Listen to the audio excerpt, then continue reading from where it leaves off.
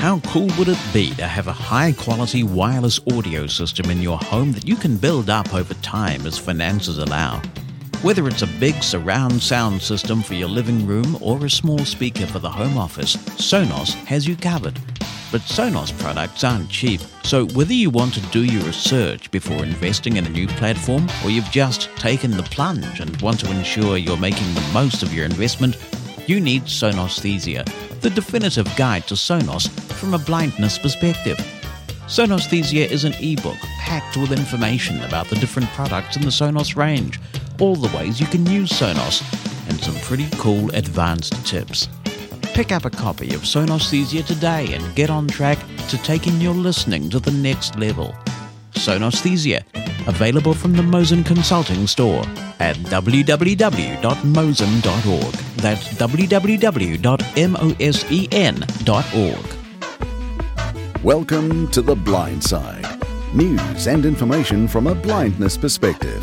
Here's Jonathan Mosen. Thank you so much for checking out the podcast. There are so many of them, aren't there? So I certainly appreciate you taking the time to listen to this one. Are you ready to geek out? Because after some programming notes, we are going to do just that. We're publishing this week's edition of the podcast a little bit earlier than we normally would. That's because Microsoft is due to start pushing the Windows 10 Creators Update on the 11th of April. That doesn't necessarily mean, as we'll explain in a minute, that you'll get the update on the 11th, but you could. And I'll be talking in a moment extensively with Jeff Bishop. We'll discuss our experiences with the Windows 10 Creators Update. Both of us have been testing it at various times. We'll cover what's new, both in a general sense and from an accessibility point of view. And there's an awful lot that has changed for the better with accessibility. And we'll talk towards the end there about what you can expect when the update comes your way, so you know how to be prepared and how you can monitor progress with the update. Before we get there, though, a couple of other notes. First of all, A Cuppa at the Mosens will not be airing this week. A lot of people who listen to this podcast also listen to that show, so I thought I'd mention that A Cuppa at the Mosens, our talk show that is on Mushroom FM, we're taking a break because in New Zealand, it's a holiday on Friday. And so we are going to take the weekend off, have a little bit of time out, but we will be back with A Cuppa at the Mosens the week after that. And on that show, so that will be the 20th of April, we are going to do a follow-up on our discussion from last week's edition of The Blind Side, where we talk about blind parenting. We've had overwhelming emails of support and thanks for that podcast. People appreciated the range of perspectives that we had on blind parenting. And I know that many people would like to have their say on this subject. And so on the 20th of April, we will devote that 2-hour live call-in show to blind parenting. So if that's a subject that interests you, you'd like to listen or share your expertise, then please make a note, mushroomfm.com and in all the good radio apps, 9 p.m. Eastern on Thursday, April the 20th, but no Cuppa at the Mosens this week. Also, a heads up that next week's edition of the podcast is a very special one. I'm looking forward to bringing this interview to you very much. We're going to be speaking with the former British Home Secretary David Blunkett. David Blunkett was Home Secretary at the time of the 11th of September attacks, so he coordinated Britain's response to the 11th of September attacks. He is the only blind person ever to have been a member of the British Cabinet. He served for some time during Tony Blair's administration. I have the interview in the can now. I can tell you that Lord Blunkett gives us a fascinating insight into what it's like being at the heart of power in Britain, some of the techniques he used as a blind person, how you cope when your guide dogs are national news, and a lot more besides. So that's former Home Secretary Lord Blunkett. That's next week's edition of the Blind Side podcast. And finally, before we get to Jeff and the Creators Update, let me take you all the way back to episode 20 of The Blind Side, which is one of our most listened to podcasts. That was the feature that we did where, among other things, we discussed blindness and atheism. And there has been an enormous response to this. People continue to listen to that episode. And as a direct result of that episode and people reaching out, there is now a support group that has been established for disabled people who are either questioning their faith, have abandoned their faith already, or who've never had faith and they'd like to support other disabled people who are feeling similarly. So whether you're on the verge or whether you're a die-hard atheist, and you would like to connect with other disabled people who feel the same way that you do, now there is a way to do it. It is on the groups.io platform, which seems to be a pretty robust email list platform. And if you would like to subscribe to this list, it is called Reasonable. That is reasonable, but with the capitals in the right place, so it sounds like Reasonable. You can subscribe by sending a blank email to the following address, Reasonable. So that's all joined together, and it's not actually case sensitive, so just write the word reasonable in any way you like. Reasonable plus subscribe at groups.io. That's reasonable, and then the plus sign, subscribe at groups, groups.io. It's time to hear from this week's featured guest on The Blind Side. Starting on the 11th of April, Microsoft rolls out Windows 10 Creators Update. Now, unlike Apple updates, this is something that not everybody will get at once. It's going to be rolled out progressively, and it seems that newer machines are going to be the lucky ones to get it first.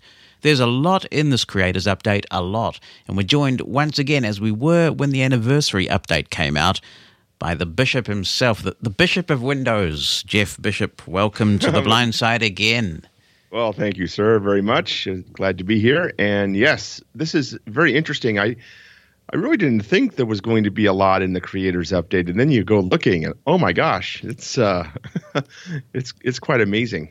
Why are they calling it the Creators Update? Well, because it has a lot of gaming in it. It has a lot of 3D stuff and HoloLens stuff for future products. And so I think that's sort of why they did it. It's really meant as a consumer release, although there is some things in here for enterprise.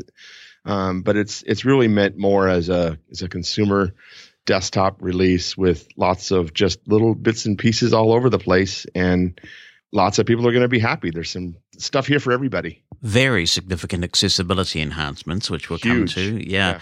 But let's talk about the out-of-box experience and how that has been simplified. What they have done is they have done a couple of things. On the accessibility front, you now have a true out-of-box accessible experience. And what I've told people in the past is, I'm going to buy a Mac because I can install Windows independently. Well, those days are over. As long as you have the right hardware and you have even just a simple USB headset, which generally has a chip in it to emulate a sound card, then you should be good to go.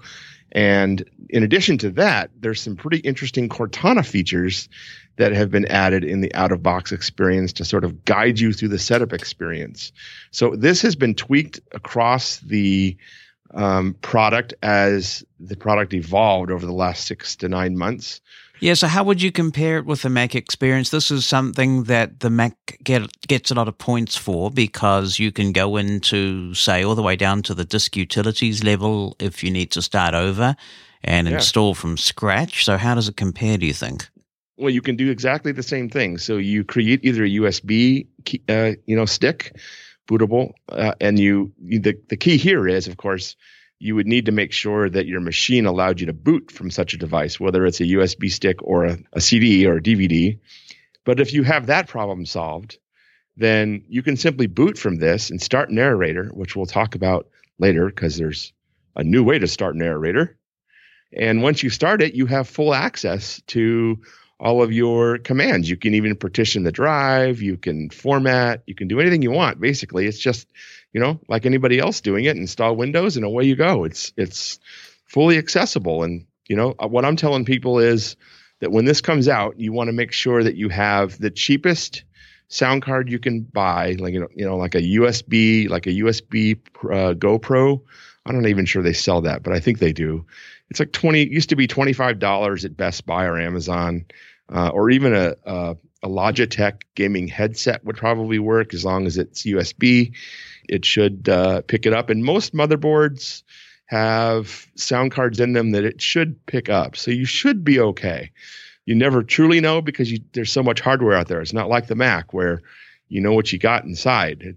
There's lots of OEMs out there. So you really never know what you're going to get. But it probably will work.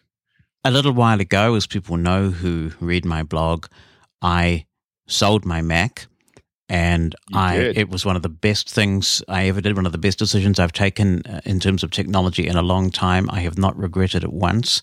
And I think when you look at what is going on with this Creators Update in Windows, and you also look at the way that Microsoft is engaging with the wider community in such an open way. I mean, you can have a Twitter conversation with some real decision makers at Microsoft on this stuff. They're reaching out to third parties like Adobe and others.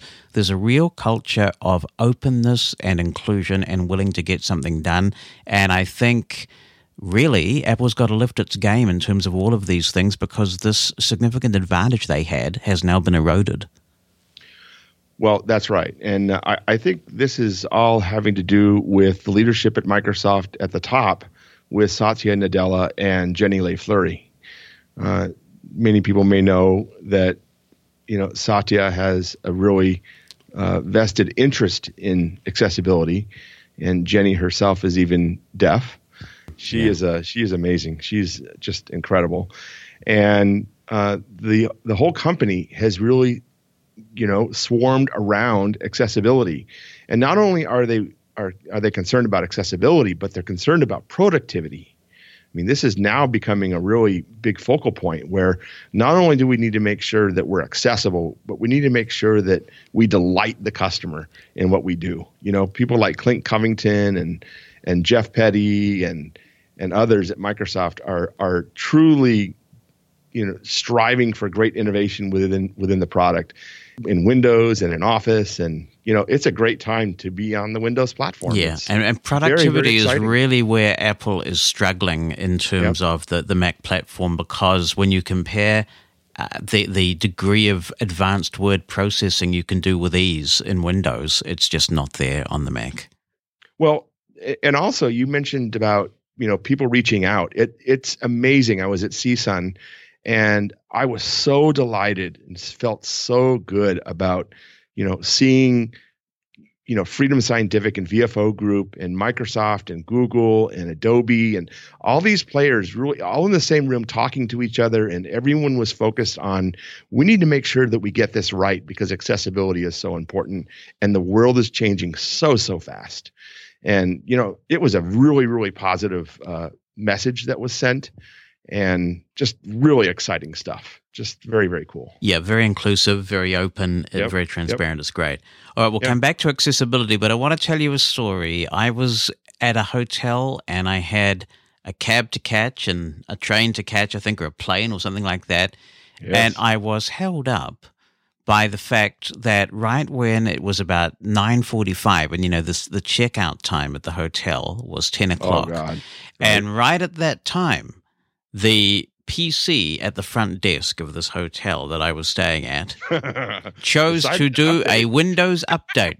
And it was a big Windows update, and everybody was sitting there. The line was getting longer and longer, and the poor woman at the front desk was saying, I can't do anything because Windows Update is doing its thing. Now there is a lot more control about that kind of thing, pausing Windows updates and scheduling a more appropriate time.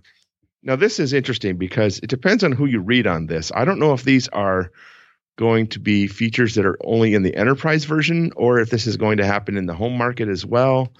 It may be that we get some of this in the home version where we can only delay for a little bit of time. But the idea here is that you'll be able to delay Windows updates for, I think it's up to 6 months, I think.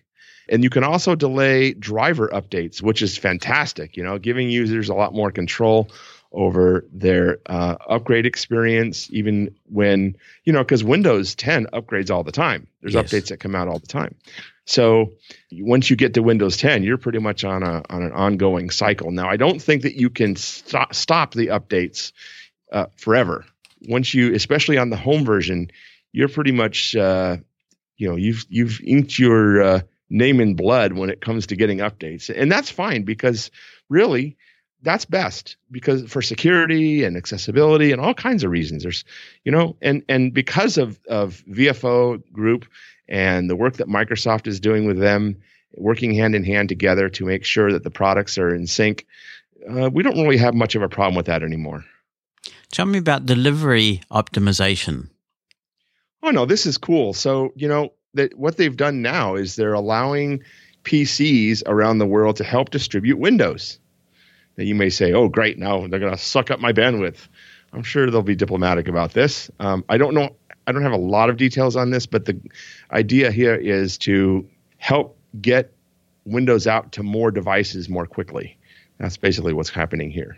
And I think another thing that goes on too is that if you download the update for one machine and you have a LAN where there are a bunch of Windows machines on that LAN, then it doesn't have to go to the internet to pull down the update, which is a good thing. Yeah, as long as you have sharing set up correctly, I think. And yeah. And you can disable all this stuff by default because some people find that creepy or unacceptable. You can. There's all kinds of privacy settings, and boy, did they move things around in this version. Whew. Yeah. That's right. The settings is quite different, and we'll come to that. But there are things in different places. In my view, for the better, for the most part. But let me talk about ebooks first. And yes, I'm very excited about this. Yeah, so we have good access these days to iBooks, and we have Kindle. And I love the fact that we're no longer dependent on the wonderful people who, over the years, have made content available to us as quickly as they can in special formats. But there's always something special about being able to buy the book on the day that it's come out, especially if it's something topical and everybody at your workplace is talking about this book around the water cooler and you want to read it too. It's great. And now accessible ebooks are something that Microsoft are doing. Yeah, now this is interesting. So you'll be able to buy them from the store, and you'll also be able to read EPUB and PDF documents inside the Edge browser. That'll be good for the Mosen Consulting EPUB books. That's right, my friend. So you'll have to test this when you get it. Yeah. And you may already have it. Are you doing the insider thing? I was doing the insider thing until quite recently, and then I did a rebuild and decided I would not. But so I know that I'll get the creator's update pretty quickly because I have a fairly new machine. You indeed do. I'm jealous of that machine. It's a wonderful machine with a built-in 4G, man. Just rocking the world in the back of an Uber. To America, my friend. It will never leave. Yes. Yeah, so you found that's working okay though in terms of accessibility. See, with the Kindle stuff, and they've made some strides on the Windows platform of late, but it's still a bit hit and miss, isn't it? Because not every Kindle book is accessible in Windows. Sure. Well, right now you're having to use Narrator for Edge because we don't have really good support yet in, say, JAWS, for example. But that's coming. That's coming. Yeah, and it's been a very significant programmatical change because of the way that screen readers now have to talk. But how have you found it with Narrator? Yeah, it's fine. I have not read tons of books with it, but I've read some basic stuff, and for what I've done thus far, it works well. But I wouldn't say that I have exhaustively tested it. Now, Steve Jobs did come under a bit of fire when he really got stuck into Flash, which was a very dominant platform at the time. And he said, no, the iPhone is not going to support Flash because he thought it was pretty hideous technology. There does seem to be a consensus building that it would be better to move on to open standards like HTML5 instead of Flash wherever possible. And now, in this update, Microsoft Edge has partial blocking of Flash. Yes, I just think they should block it forever. Don't even let it install. Flash needs to die. Yes, this is a good thing. Lots of inaccessible websites with Flash. And so the sooner that we get this out of our universe, the better off the world's going to be, I think. And, Google is doing this and Firefox is doing it. So bring it on. I'm good with this. And one of the big problems with Flash is that it seems to have so many vulnerabilities that have to constantly be patched. And so if you're not careful, you could be exposing your system if you don't keep your Flash up to date. Well, and it's very hard to make Flash accessible. I mean, it's not an easy task. It's not like HTML5, where you pretty much get a lot of native stuff as long as you don't do a lot of your own custom UI pieces. If you let the browser take care of it, it's going to be fine. Start improvements. So Start now supports tile folders. This is pretty cool. See, that means you can organize your app tiles as you like. You can really tailor your Start menu to your heart's content. Yes.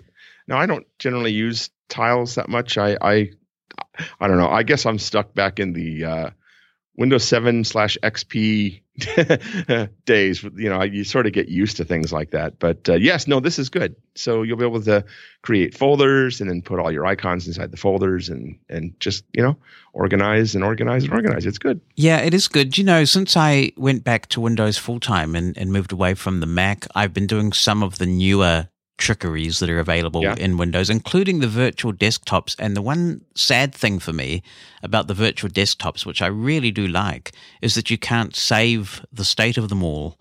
And no, that's why I don't use them. Yeah, because if you could, it just would be so useful. Oh my gosh, that would be great. If you could boot up and have 5, virtual desktops created automagically. Yep. Now, how cool would that be? It would be, and I hope that comes in a future update. I do very much also like the fact that you can reassign apps on the taskbar. You can pin apps to the taskbar, and there's a consistency if you pin them, and therefore you can use the Windows numeric shortcut keys to quickly launch apps or switch to apps. So when I'm broadcasting on Mushroom FM on a Sunday, and it's very, very busy, and I have tweets coming in, I make some notes about what's going on in Word so I don't forget things. I have the Station Playlist Studio open, and I have email, and it's all just happening. And sometimes just the mere fact of alt-tabbing all the way through the different apps that I have open to get to the one I want now, it slows you down.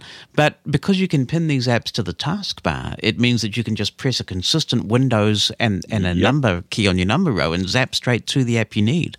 Mm-hmm. Yeah. Productivity at its best. It is wonderful, wonderful. Yep. Notification grouping. So the Action Center now supports notification grouping, and so apps can be placed, logically into separate groups.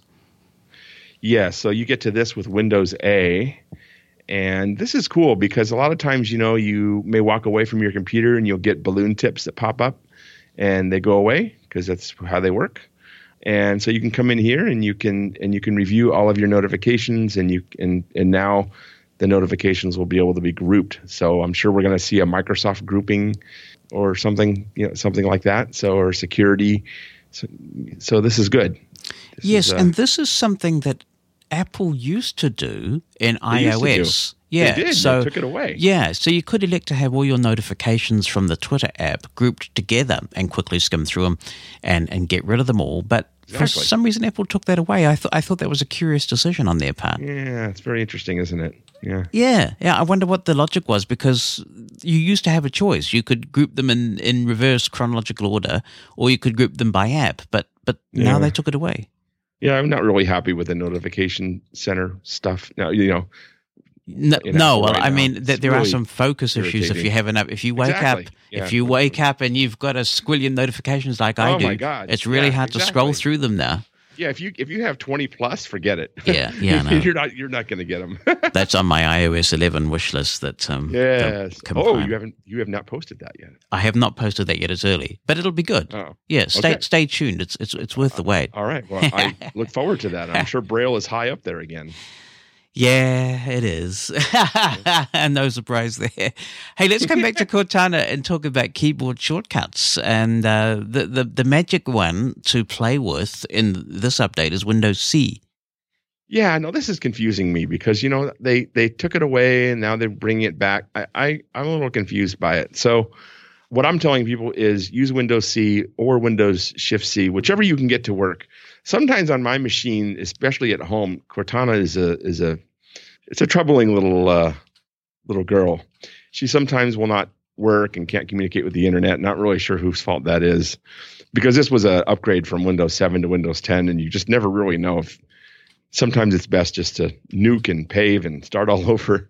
So so they brought this back, and Windows C should work for bringing up Cortana and speaking to her, and she's got a lot more built-in innards now too, especially with app integration. So she can get you more information based on applications that are installed on your machine as well. In general, one thing that works very well in the whole Apple ecosystem is this whole cross-device thing. Yep. So I could be sitting at my desk with a Mac, and if I get a phone call, I could take that call on my Mac, whether it be a FaceTime call or even a regular phone call, as long as my phone is within Bluetooth range. The whole handoff system where you could start to work on a document or an email on the Mac and then just pick it up as you walk out the door on your iPhone and then come back and continue it on the iPad. It's a beautiful thing.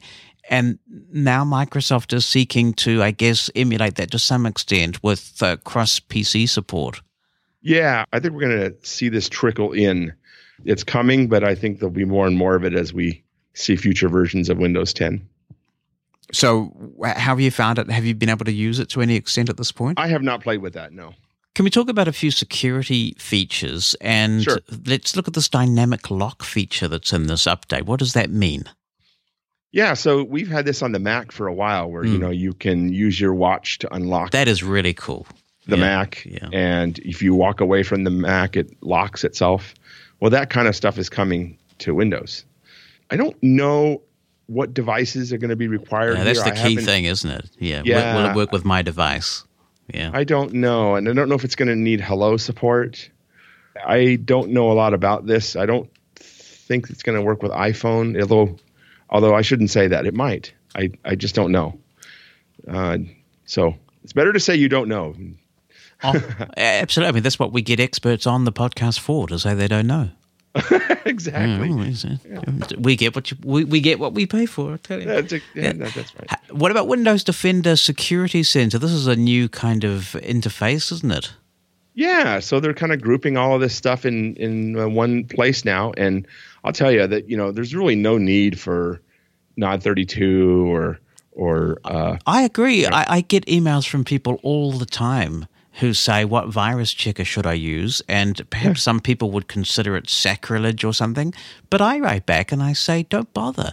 The virus stuff that's in Windows 10 by default now, you look at all the independent tests that have been done, it gets a pretty good rating. Yep, absolutely. Yeah, and it's accessible, which is more than can be said for a lot of these other offerings. Which, well, exactly. I mean, I accidentally installed one. I can't even remember which one it was. A couple of weeks ago, I installed an application, and I'm normally very, very careful. I know some people get into hot water because they just go and they click next, and next thing you know, there's a whole bunch of checkboxes they didn't check, and it's installed all sorts of toolbars and software. Well, somehow this installer wasn't fully accessible, and it installed one of these third-party virus checkers. Fun. And I could not uninstall it independently. I went into programs and features, and then when you bring up the uninstaller, it had some weird graphic that was impossible with any screen reader. It was just and I was locked into this thing until I got sighted assistance. And really, I'm not sure why anyone's bothering now, because the technology that comes with Windows 10 is really good. And every so often, if I think things are getting a bit sluggish, I ran a whole bunch of checks. Like I like CCleaner very much. I don't know if you use CCleaner, but and Malwarebytes. Yeah, and Malwarebytes. So those are the two tools that I come back to. So CCleaner can really optimize. I use it mainly to optimize the registry, because sometimes when you uninstall apps, they don't clean up the registry, and you can really notice a performance boost when you run CCleaner on the registry. And I've never had it do anything disastrous to me in all the years that I've never had anything happen either. So there's that, and then as you say, Malwarebytes. Every so often, it's good to run Malwarebytes just to make sure that there's nothing lurking about on your system. Other than that, forget about the third-party virus checkers. Yeah, I haven't bought one in years. Yeah. So that's good. So that's the security center. That essentially just puts everything in one place, right? Is it sort of a convenience thing? Pretty much grouping everything together and one central place. So it's all good. I'm happy about that. The Blind Side continues in just a moment, but first, I want to tell you about a product that Bonnie and I discovered that has really changed our lives, and I think it'll change yours as well. The internet was meant to be without borders or limits, but some companies put geo-blocks in place. They can prevent you from catching that sports event you really want to follow, like the Super Bowl, which was not possible to watch online here in New Zealand, or enjoying an audio-described version of that popular TV show that's so difficult to follow without it. There is a way around this stuff. Bonnie and I use and recommend HMA. Using HMA's technology on your smartphone or computer, you can virtually transport yourself to almost any country in the world so that to computers in that country, you look just like you were a local. We love the freedom it gives us to watch audio-described TV that we wouldn't otherwise have access to. And you can have that freedom too, and you can have it today by visiting mosen.org/HMA. That's mosen.org/HMA. Tear down the wall with HMA VPN. Windows Eye is your friend. One thing I have discovered is that not many people seem to know that Windows Eye will take you Windows Eye is fabulous. Yeah, directly into settings. There is a lot that has changed. Holy cow. I personally find the change very logical. Things are grouped in a much more sensible way in the settings in the Creators Update. What's your take on this? Oh, absolutely. I mean, I think that the groupings are more logical. It may take a little bit to find things because they move around. They move them around a little bit. But I think that once you get used to it, you're going to love it. Even things like enrolling in Windows Insider got moved. In settings as well. So it's good. I'm really happy about that. And so if you find that you can't find something, well, just keep poking around because you'll get there. And things really are now in the places that they should have been. They really did a lot of work in reorganizing and even renaming it, some things to make it more logical.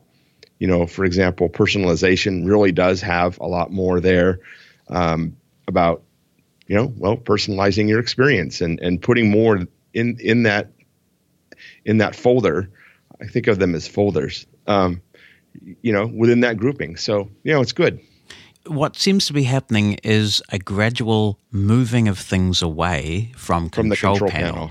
Yep. But what I think is confusing during this phase is just knowing where to look, because sometimes you look for something in settings and it's not there and you have to go to control panel. Have you found any logic behind that in particular? No, not really. But what I have found is that if I can't find something, I'll just go to the start menu and search for it.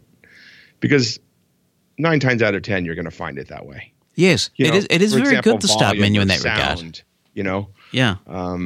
Things like that, changing volume settings, so you can turn volumes up and down for specific applications, which still works in Windows 10.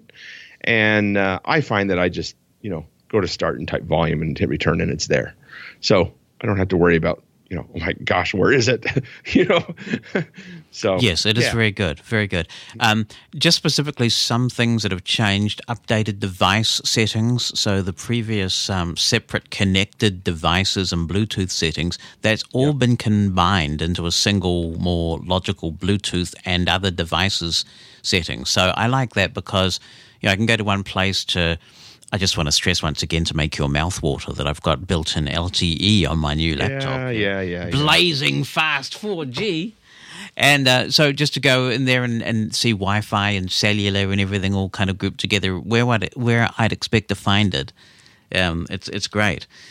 Display settings, so that interface has been consolidated as well. And commonly needed options from the old control panel, that's now in settings. So another example of where things have moved. Settings. So let's talk about accessibility now. I think the biggest change is that impact on our listening audience is all the narrator stuff. Holy cow. Yeah, there's a lot here. It's almost like a new product. And one of the things that I certainly appreciate, because every so often I'm bringing up the properties for a file I'm working in and I might be broadcasting and I hit Windows Enter by mistake instead of Alt Enter, and next thing I know, narrator might be broadcast because it's coming through a different sound card from my JAWS so now it takes a new keystroke to launch. Control narrator. Windows Enter. Yep. And that will bring up narrator. So you'll have to get used to this. And I have 3 laptops sitting on this desk here, and a couple of them. But none of them have built-in LTE. Yes, thank you. I just wanted to stress that. Because I use narrator a lot. For example, if for some reason speech goes away because an application is frozen, sometimes narrator will get you there.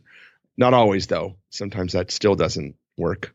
But yeah, no, I mean, Narrator has come a really, really, really long way. And Microsoft is working quite hard at making it a decent experience for people that need to get up and going on their machine. And even, if they want to go to the library and work on a Windows machine, Narrator's not bad. It really isn't. I agree with that. And I think it's good that Microsoft is ensuring that a blind person can walk up to any Windows 10 device and seriously use it. I think that's important. I'm sure, like me, you're the family computer troubleshooter, No, my kids are now. Really? Yeah. That's well done. No. Congratulations. No, I haven't quite achieved that yet. So yeah, no, that's well, especially on the hardware front, they're definitely better at that. I still am better at the software side of things. Most of the time. yeah.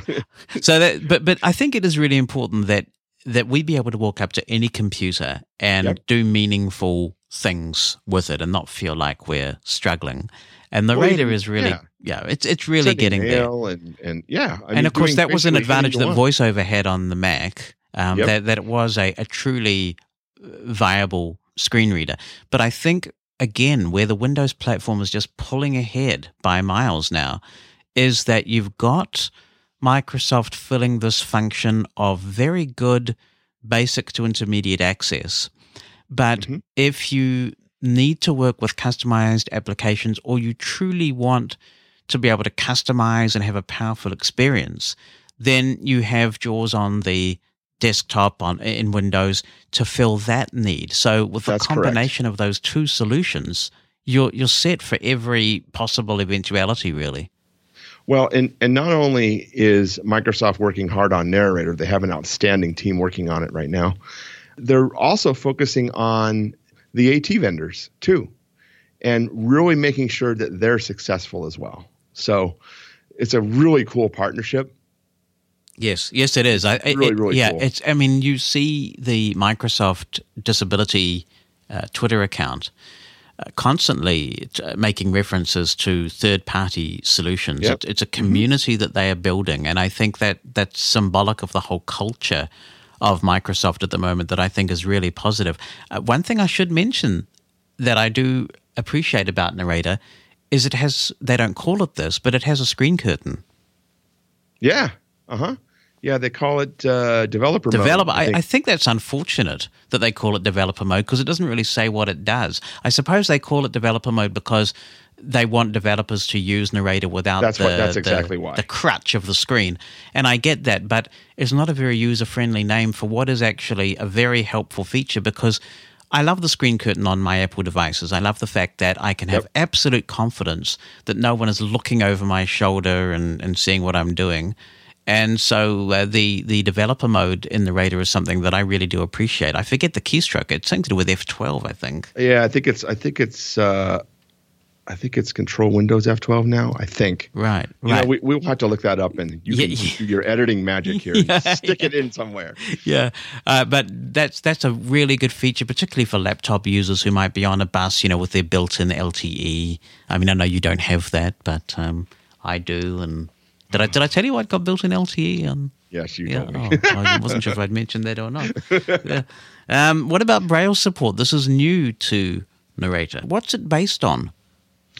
It's based on two different open source libraries, that being LibLouis and Braille TTY. So with that combination, you're going to get access to 30 display manufacturers and multiple variants of displays, and then 40 languages or so. It's amazing to think there are that many Braille display manufacturers, isn't it? Yeah. Yeah, a lot of them come out of Europe, where the Braille market is so buoyant over there. Right, exactly. Now, it's very important that users go read the Narrator documentation, which, by the way, you can find at the Microsoft Accessibility site. But if you want to get there directly, you can go to aka.ms/narrator get started, and that will take you to the Narrator manual. aka.ms. Yep, aka.ms/narrator get started. All one word. Yes, sir. Yeah, yep. Cool. All right. Okay. And that will take you directly to the online documentation, and it has all kinds of great references there on each of the Braille displays that it supports and all the commands and all the groovy stuff. It tells you how to install Braille support. It's a little different. We can talk through that if you'd like. Well, that would be handy. Let's tell people what they can expect, I guess. Well, remember that with Narrator, you have to turn Narrator on with Control Windows Enter. Yep. And you really should enable Narrator to do the installation of Braille. You'll turn Narrator on, and then you'll go into the Ease of Access Center. This is the Windows U command, and this is part of settings, actually. So you'll see that it looks sort of familiar if you've poked around in the settings a bit. There will be a button there that says Download and Install Braille. You'll click on this button, and it will download drivers and things. It will actually pop up a window, which you may have to Alt-Tab to, a security window, and you'll have to accept the driver installation. You will then get a Enable Braille checkbox that appears inside of Ease of Access. Once you enable that, then you can select the Braille display or the Braille displays that you own. You can enable them either via USB or via serial port. I don't know who has a serial port these days. I suppose that could be for virtual serial ports. Could it for Bluetooth, do you think? No, it does not support Bluetooth. It doesn't? Well, goodness gracious me. No, I didn't think you could even no. get computers with serial ports these days. So, Well, I know you can, because in my work here at the university, we had to find a USB to serial adapter. And they're well, you could knock me down with a feather, mate. Well, they're really difficult to locate. And by the way, that doesn't mean that a Braille display will function with such a device.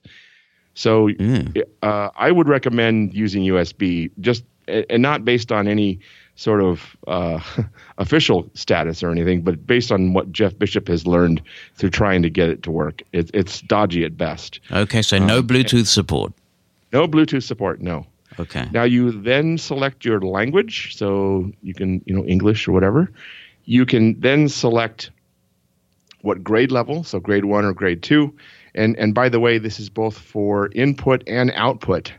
So the selections you make here are inclusive. Right. So in other words, if you select output in grade 2, then input is automatically grade 2, right? Yeah, that's right. Right. Yeah. One of the reasons why I didn't test this when I was running the insider builds is that they made the comment that they thought it was not a good idea to use it if you were using Braille on a regular basis with another screen reader. And of course, Braille is a huge part of my JAWS usage pretty much every hour of every day. Do you know how they are coexisting now with other screen readers? Well, I think that they really don't, I think, so you're going to turn Narrator on and then it will then use Braille as part of that experience. So they're really not commingling together at this point. Right. And I mean, that's fine. You wouldn't expect to have multiple screen readers running at the same time. But the advice during the beta phase was that you shouldn't really use Braille if you were using Braille in conjunction with another screen reader at all. I'm not talking about running them concurrently, but they were suggesting that if you use Braille in another context, don't use Braille with Narrator at all. So I'm hoping that they've kind of relaxed that as part of the official release. I don't see any official documentation that says that there's no longer a concern there. Okay. That's however, stay close to the Microsoft Accessibility blog in the next few days, because I'm sure there's going to be, some documentation posted somewhere. Or more importantly, look at the Narrator manual, because it will have the most up-to-date documentation about Braille in there. It's just really, really great. And the new accessibility website is fantastic. If you haven't visited it, take a look. It's at Microsoft.com/accessibility. So it's really, really great stuff, all modern, shiny and new. Woo. And while we are talking about shiny and new, we should emphasize that it is really important before you update to the Creators Update that you make sure that your assistive technology is absolutely current. And this is particularly the case with some of the VFO products, where there have been some significant changes in terms of the way that Microsoft and VFO products handshake, as it were. Yep. And there have even been updates released all the way back to JAWS 16. And which I think is incredible, by the way. I think that's remarkable that there's that level of commitment to ensure that things work even 2 versions back. So very good VFO. It's important to update them for sure. The consequences of not doing so don't bear contemplating, to be honest. So make sure. No. I mean, by default, your VFO product should be telling you that there's an update available, but just to be absolutely sure, if you haven't updated in the last couple of weeks, 2 or 3 weeks, go to the help menu of the product concerned, check for updates, and you'll be told if there's an update available. If there is one, then install one. And there'll also be a JAWS 18 update that is imminent if it's not out by the time this podcast goes out, which deals with some audio-related issues as a result of changes between Windows 10 and JAWS as well. That does not occur in earlier versions like JAWS 17 and 16, but it does affect JAWS 18 because of audio ducking.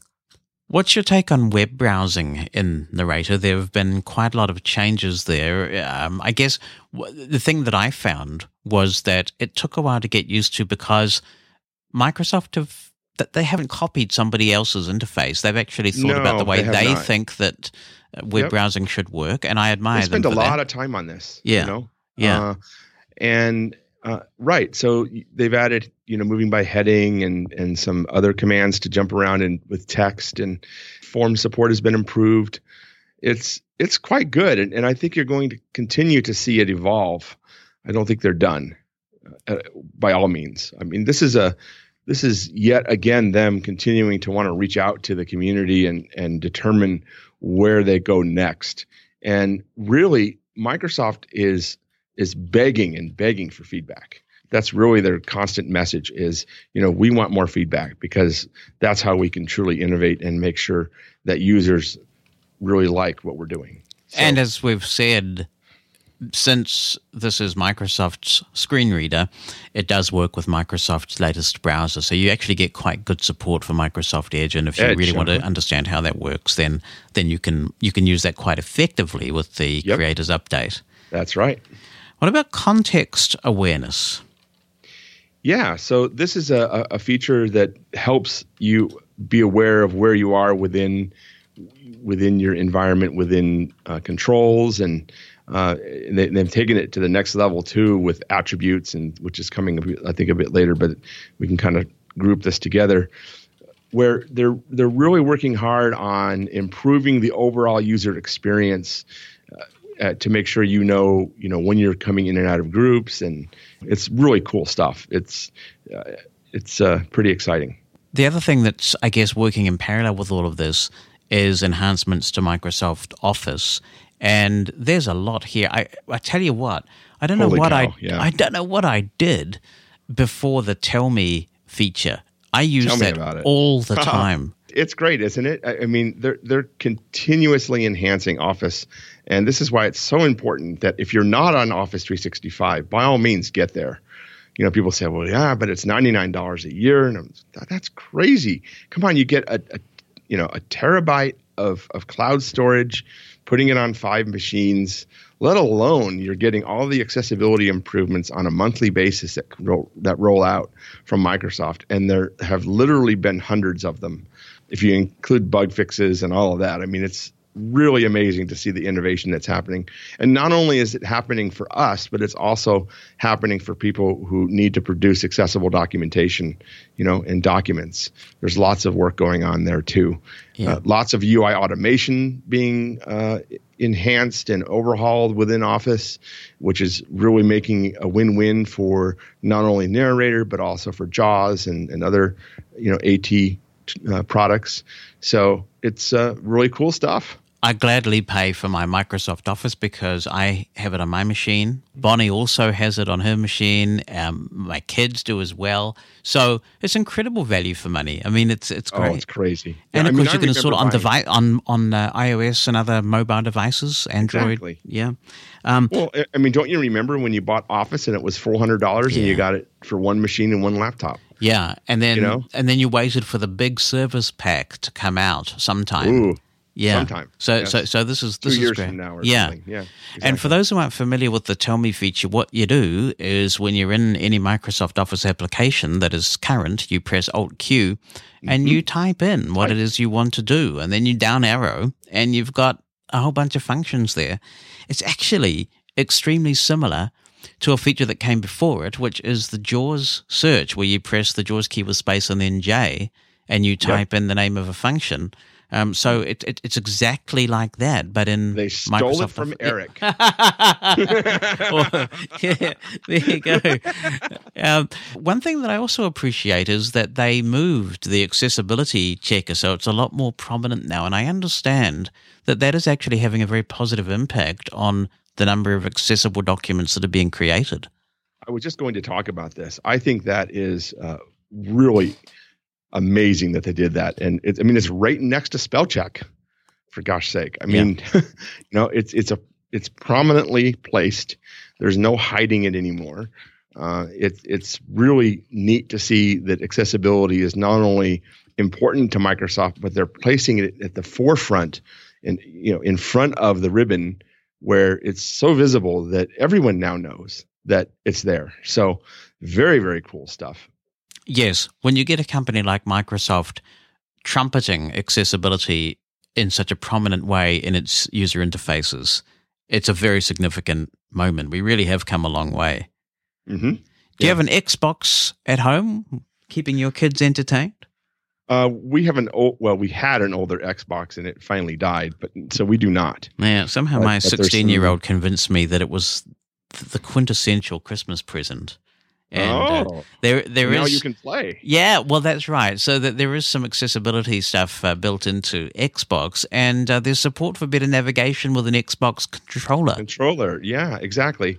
I think that it's interesting that a lot of these vendors are adding native support for accessibility in screen readers. So we're seeing this on Amazon and Roku and all kinds of different things, but I really still see this as a work in progress, and not so much because of, say, Microsoft, but because of the third parties, because so much of this stuff is controlled by third party, the people that write the applications that then interface in the Xbox experience or in the Amazon experience. So I'm excited about it. I'm glad to see that this is changing. And I know that the Xbox team is really, really excited about accessibility, and they're doing a lot of work there.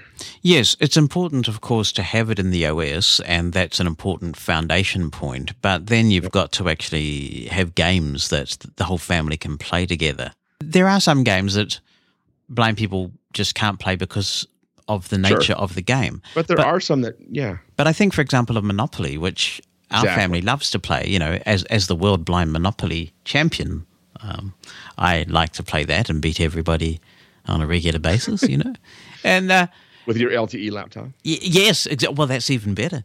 I'm glad you mentioned. I'm glad you mentioned that actually. Yeah.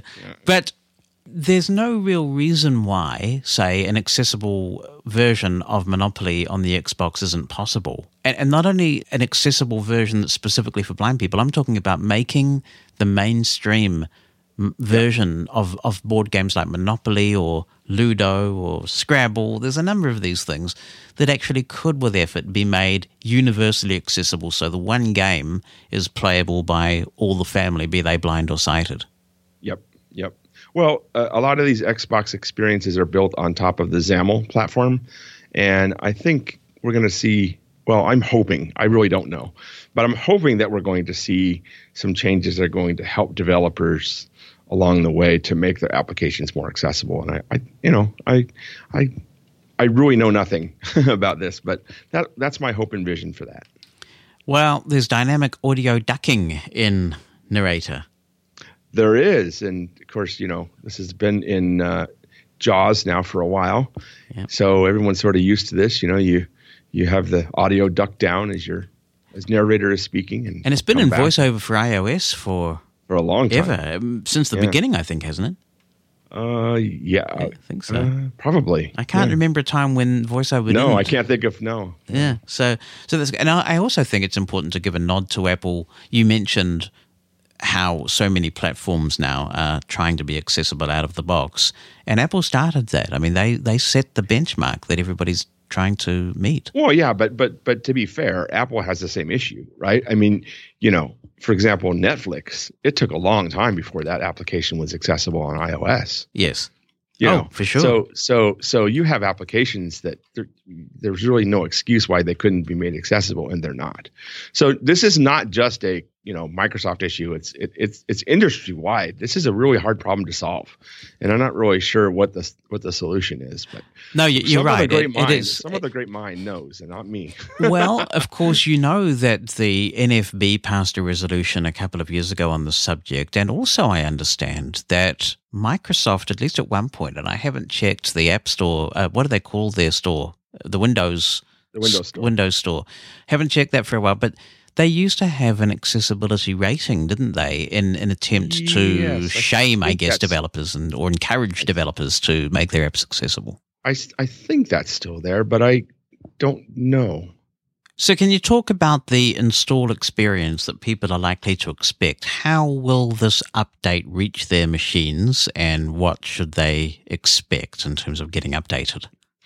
Get a nice cold beer and go to Windows Update. No, you don't even drink beer. I don't even drink beer. And I don't drink it either these days. So. I don't, no.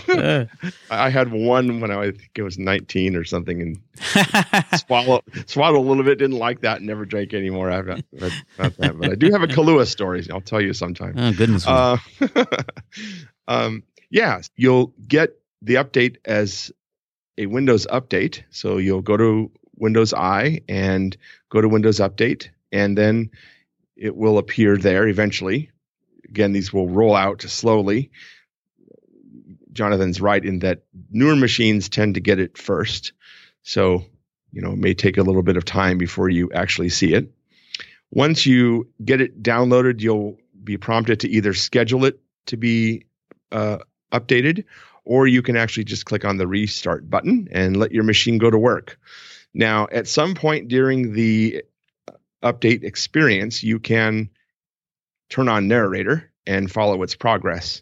And it's sort of hit and miss as to when you can do that. It's really kind of based on the speed of your machine. But do remember that Control Windows Enter will be your friend here, not Windows Enter. Now, how should people review the screen if they haven't had a chance to read the manual yet, but they do want to keep track of the update? Because it's a long process. This thing will take ages to install. It will probably... Yeah, it's a full version of Windows, right? I mean, you're basically getting a full brand new copy. Don't switch the thing off, whatever you do. Oh my God, no. It probably will take 45 minutes to an hour unless you have an SSD, and then maybe it will be faster.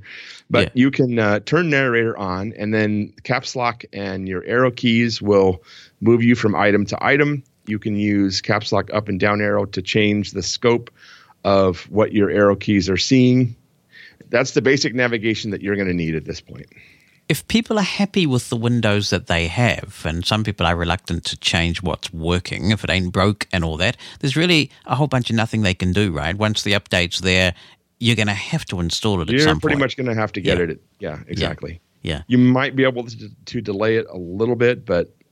kind of like paying your taxes. Just get it done.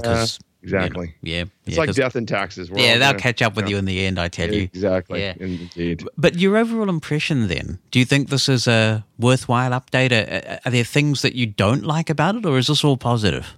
No, I don't really think there's anything that's negative about the update. There's lots of polish all over the interface. There's performance improvements, all kinds of really neat things here. So I think if you're on Windows 10, that's a no-brainer. If you're on Windows 7, then I would definitely get to Windows 10. There's still the free offer from Microsoft that you can find out at the Microsoft.com/accessibility site. This is only for people who use assistive technology, and I stress that point. There are certain sites I no longer visit because of them. Yeah, some people were totally unscrupulous about that, weren't they? Yeah, it just made me very angry. Yeah. So, but what can you do, right? So, yes, you still can get the update, and I would encourage you to do it soon so that you can get in line for Creator. It's really exciting. We didn't talk about the new voices in Narrator either. We didn't, so let's talk about the new voices in Narrator. So there are a number of new voices in Narrator, I believe up to 10 now. And the big thing here is they've continued to improve performance of the voices and more language support as well. So some really cool stuff there for internationalization and overall speech goodness. Good stuff, Narrator. Yeah, it's a tricky thing with speech, isn't it? Because some of us who've been using computers a long time, what we look for is being able to crank it up in intelligibility at high speeds. Yep. The naturalness, if I might use that term, of the speech is not so important. And then other people want to be read to as if they're being read to by a human, and for them the speed isn't so important. How do you think these voices deal with both of those distinct audiences? I think they're good, but again, it's all going to be based on your ear, So for me, I think they're fine. I think especially when we saw the first update to Windows 10, we've already saw a pretty significant improvement there. So I think the voices are good, but again, they could be different for you. So give them a shot and try it out for yourself. Windows 10 adoption has stalled. I'm sure you read the same tech publications that I do, and they're saying, surprises me a bit. Yeah, that despite all of the effort, that uptake of Windows 10 really has slowed markedly. Why do you think that is? Windows 7 is kind of like the new XP, isn't it? People just don't want to get off Windows 7. Well, I think it's like the iPad, right? iPad sales have slowed down too, and the main reason is because it works. People don't want to change. They're happy with XP. I have a friend here at the university who still has an XP computer at home, and every time I see her, I ask her if she got rid of it. But people get used to things and they don't want change, and that's really what this comes down to. And they will not change until their machine gives up the ghost, and then they're sort of forced to. But I think that's what it's all about. If it works for me, then why potentially put myself in a position that might break it? And even if it wouldn't, people feel uncomfortable because they're not as fluid with technology as say we are. And even if they ran into an issue, they probably wouldn't have the skills to fix it. So they just stay where they are. And then enterprise, that's an entirely different thing. There's all kinds of reasons why they probably are not moving to Windows 10. There's security reasons and deployment issues. And enterprises are very risk averse, aren't they? Yeah, exactly. Yeah. So they're very, very conservative. Well, I appreciate you taking us through it. I think this is a good update. And I personally don't think anyone has anything to fear from upgrading. It's a lot of good stuff. And we are scheduled for another Windows 10 update later this year. Redstone 3. Yeah. So that means we'll hopefully get together again and do this all over again. In the fall. And I can remind you about my 4G laptop. I may have one by then. Yeah, you think? It's funny, I went to Best Buy when I was in the States with Bonnie at the end of last year, and they said to me, we hardly have any call for laptops with built-in LTE in this country, and yet it's considered a real asset. I wonder why that is. I don't know, but Mary Jo Foley was talking about, maybe a Surface getting this feature. So that'd be nice. Yeah. We'll see. Yeah. All right. Thank you for coming on the podcast again. Really appreciate your insight. Thank you very much, Jonathan. Thanks for listening to The Blind Side, a production of Mosen Consulting. On the web at mosen.org.